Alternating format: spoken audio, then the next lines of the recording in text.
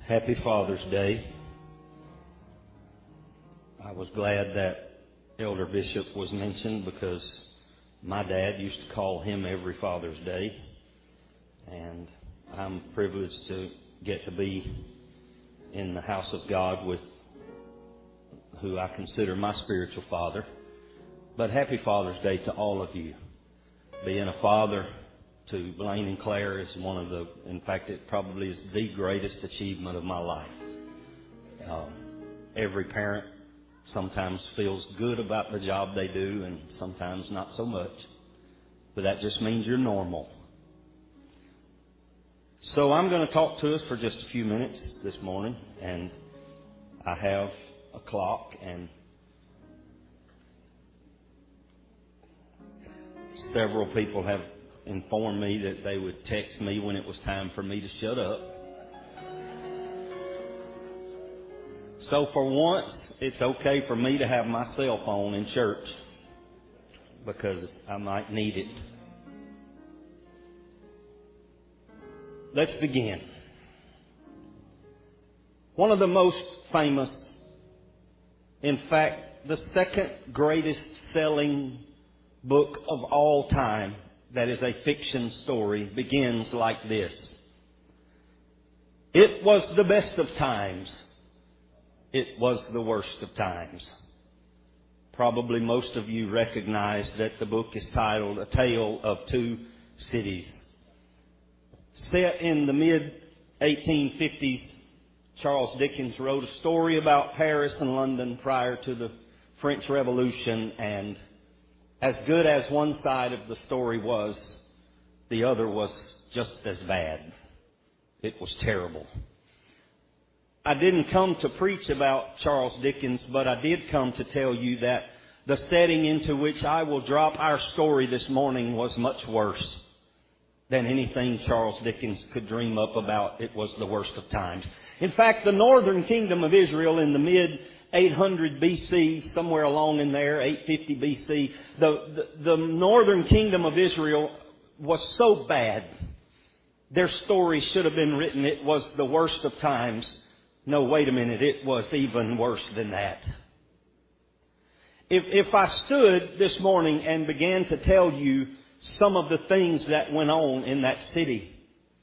The famine was so great, Brother Darrell, that $450 of our money today, accounting for inflation, Brother Charlie, would buy you the head of a donkey to make some soup out of. About $40 to $45 would buy you less than half a pint of dove's dung to try to eat, to try to scrape by, to try to live. I even hesitated to describe how bad it was.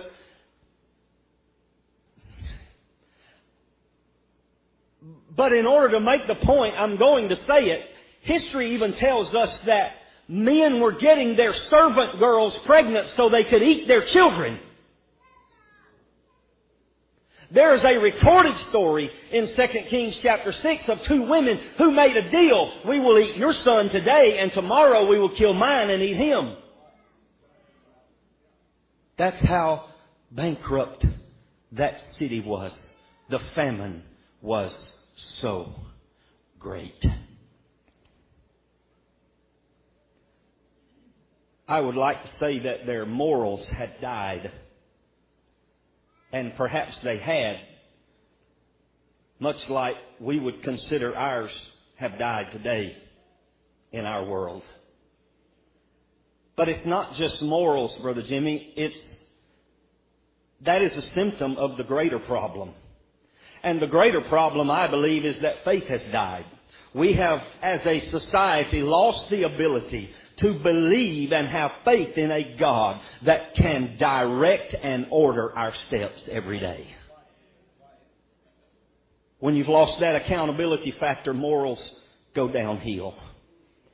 And so, into this horrid setting, the prophet of God steps and says, the famine is over. The famine is over. tomorrow Samaria will have cheap food and we will all eat. And the message went forth.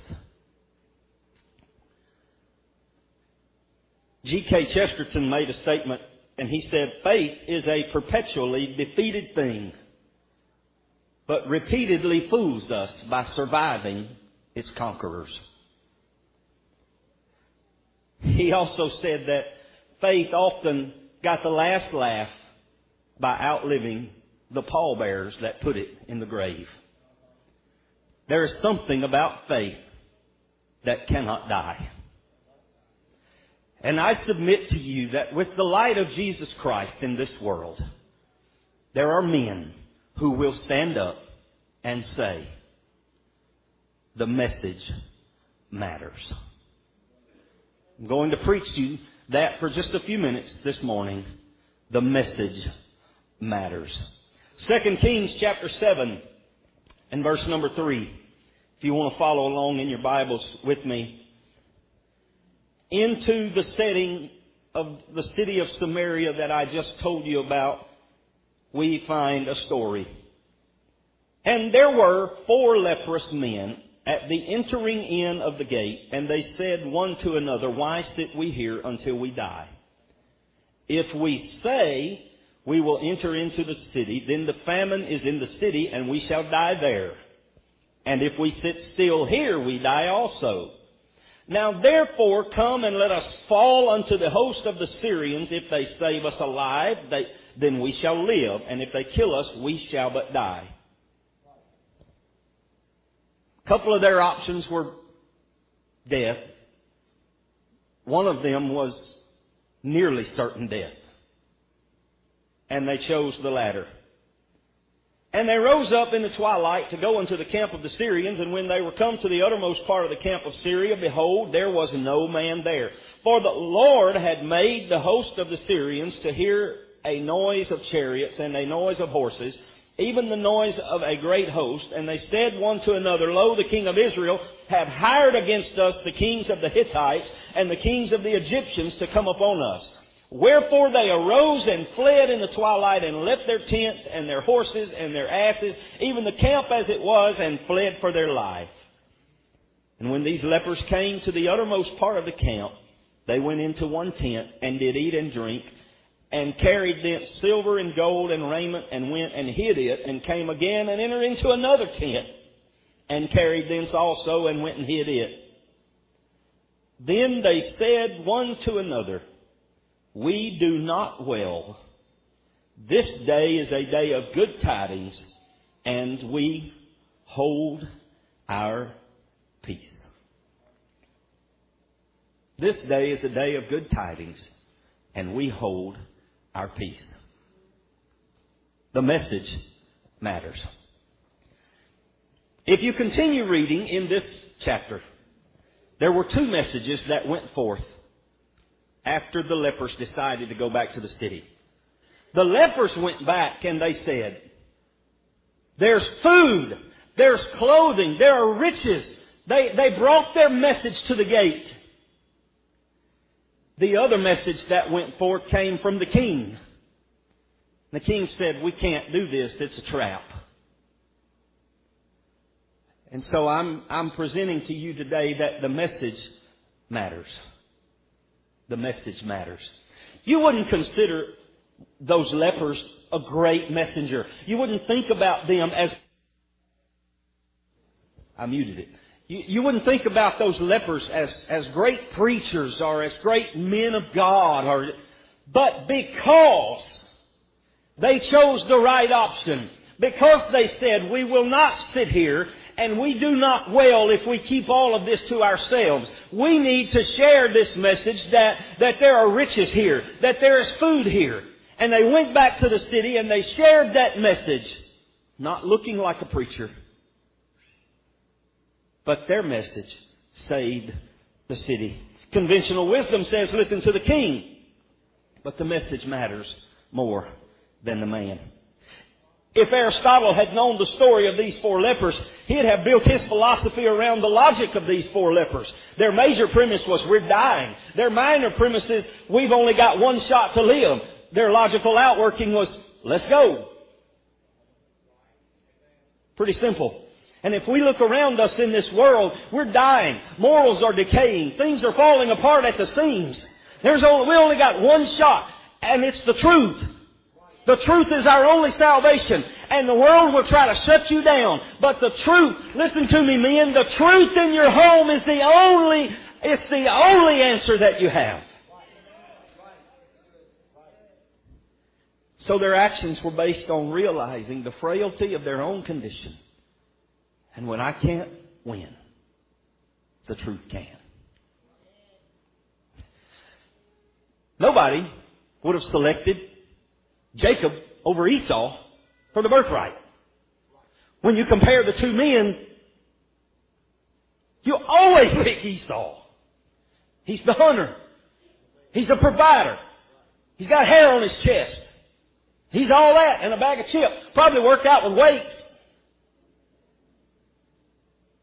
Jacob slipped around in the kitchen with his... Look, I'm just talking normal what we would think of men.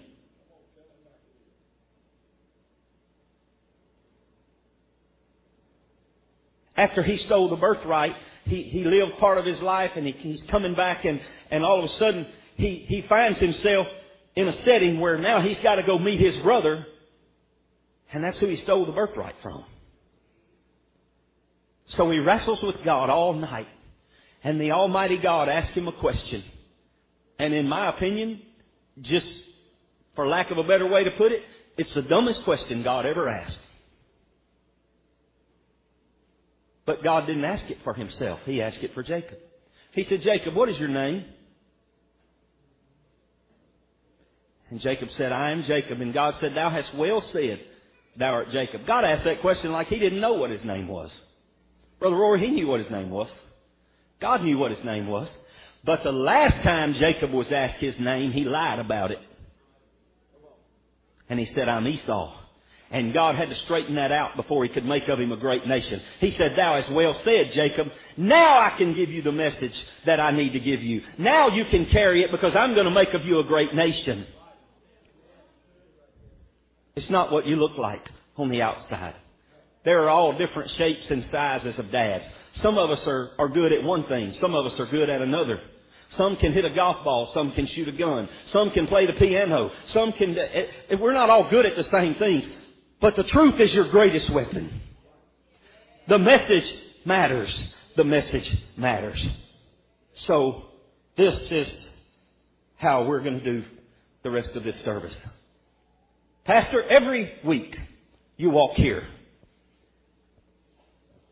And sometimes you say, I've preached this before.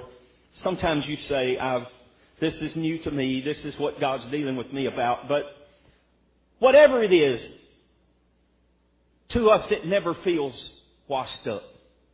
It never feels like you just grabbed something because you just ran out of time. Somebody in here could testify every time you walk to this pulpit and say, I needed that. That was for me. So for a few minutes here this morning, because you feed us every week, I'm going to preach to you on behalf of this church. Not just for me, not because you have a weakness. How old are you, Pastor? 65. I remember a pretty good while ago when Pastor quit playing softball. He was rounding third base and I was coaching third base. And I said, go, go, go. And then the guy had a little better arm than I thought. And I tried to stop him and he tore a calf muscle. And to my knowledge, he's never played again. He hung his glove up and his cleats. So what we want to say to you this morning is go ahead and get old. That's where you're headed. We want you to. Let your hair fall out. We don't care. Let it turn gray. If you get so tired one Sunday that you just can't preach, then we'll pull the chair out there and let you sit down and preach.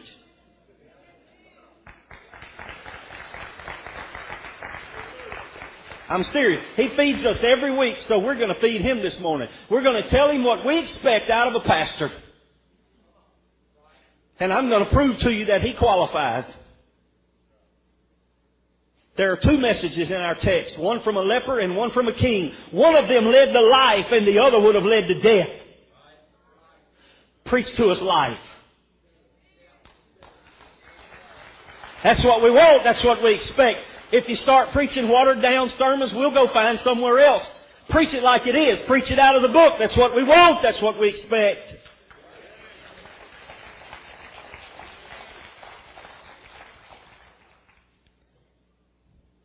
I'll bring to you a new philosophy.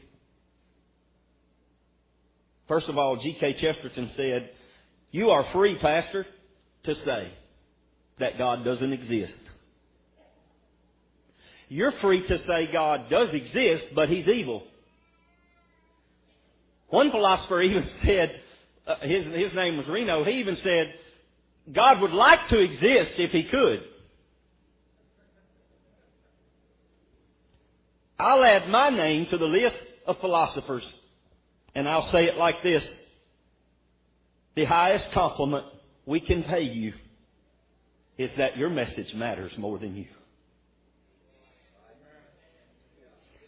The highest compliment you can pay is to pick your Bible up and get in your car and come sit right here and listen. Because what you come to listen to is not the tie he wears. It's not the suit that he puts on. It's not the way he combs his hair. It's what he drags out of this Word every week and pumps across this pulpit. Because in the Word of God is life. In the Word of God is light. And that's what we need from you. Keep up the good work.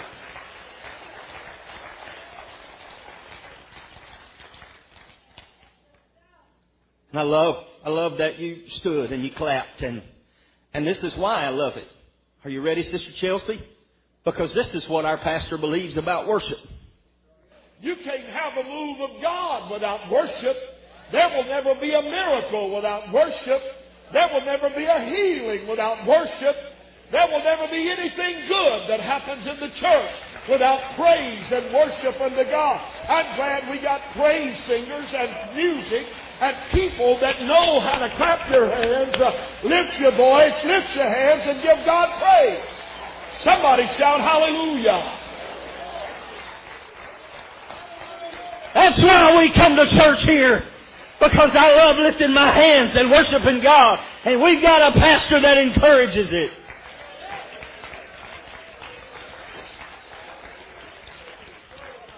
This is why we bring our kids to church here. What good is it if our children gain the whole world? What about if they're successful, if they got great jobs and making six-figure incomes and they're driving nice cars and living in great neighborhoods and going the way of society and they're successful and everybody knows who they are? That's not what matters. That's not what matters. What does that matter if a kid don't know Jesus and don't know the value of the kingdom of God? That's what he preaches.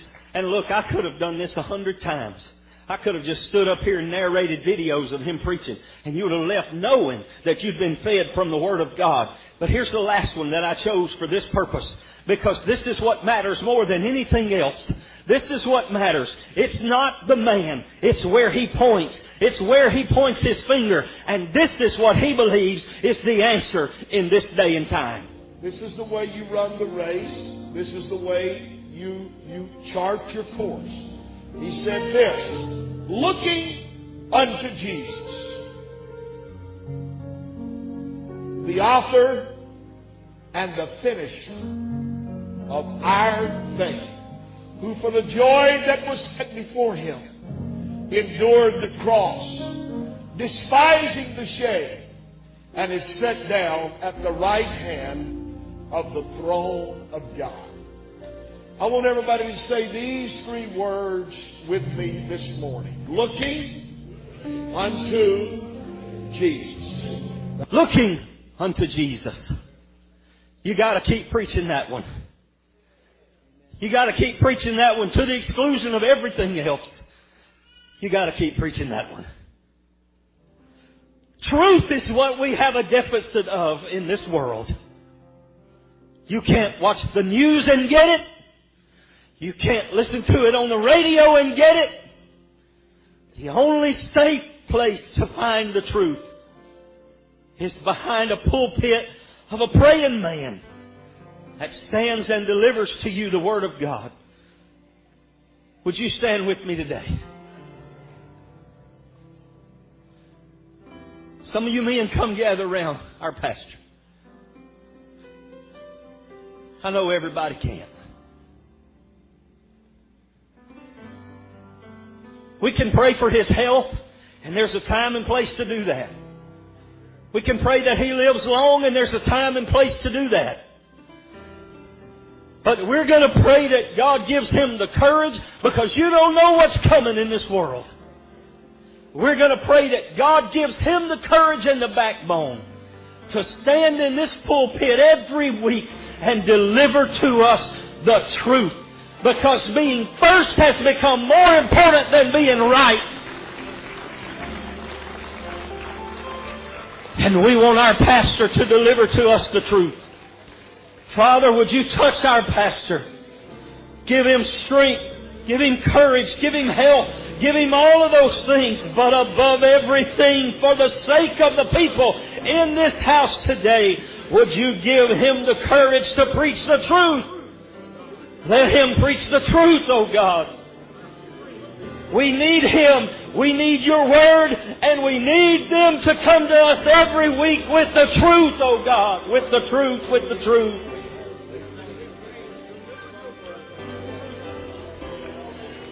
Thank you, Jesus. Thank you, Jesus. I heard a preacher preach a whole message one time, and he titled it, "You Need a Preacher." And we need him. We need the truth. We need the Word of God like never before.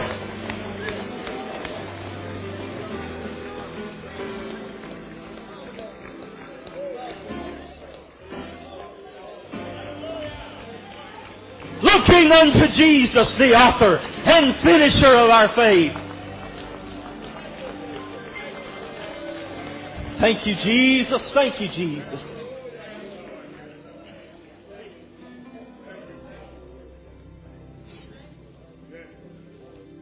Pastor, we got you a card. It's not enough. It's not even close. But the men of this church have your back. And we support you. And we believe in you. Or we wouldn't be here.